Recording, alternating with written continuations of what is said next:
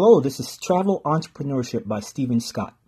Who am I? I'm the founder and CEO of Travel Hub 365, a premium and luxury travel brand that helps consumers plan unique travel experiences around the world.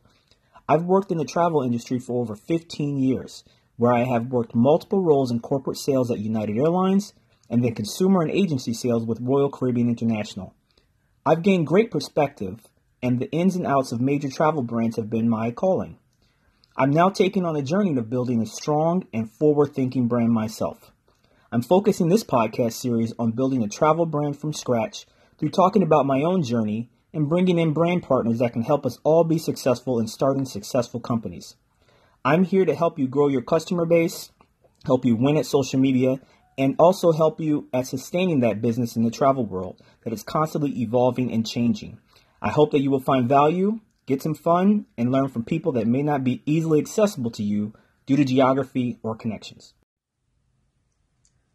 Let's start our first podcast today by talking about what this podcast series will be about.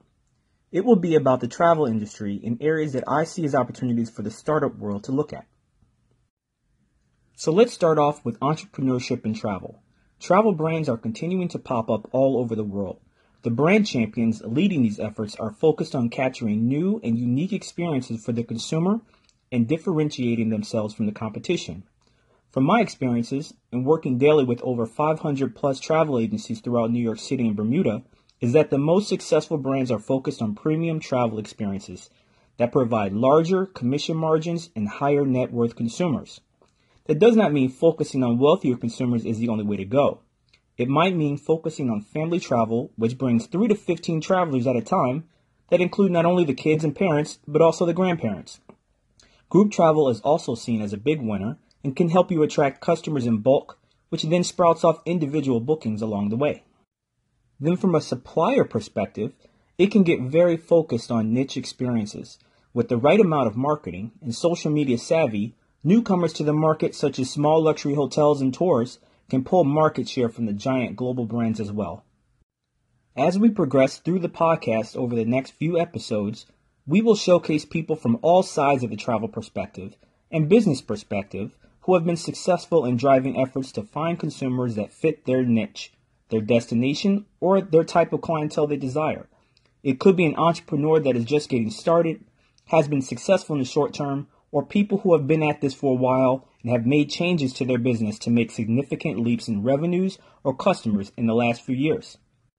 I encourage you to follow along and subscribe, and then also share our podcast with those who you believe will benefit from hearing topics related to travel businesses and also entrepreneurship to help you or them grow in their business. I'm here to help you talk through this journey in a fun and positive way. Today, we get you started on the path of success, or we help your brand take it to the next level. Thank you for tuning in today on our Travel Entrepreneurship Podcast. We want you to see and hear from the best people in the travel industry who I feel are making the right moves. If you want to see firsthand how I am putting these ideas and travel experience together for my company, please visit www.travelhub365.net or contact me at steven@travelhub365.net. Until next time, live long and travel, and we will see you on the next episode.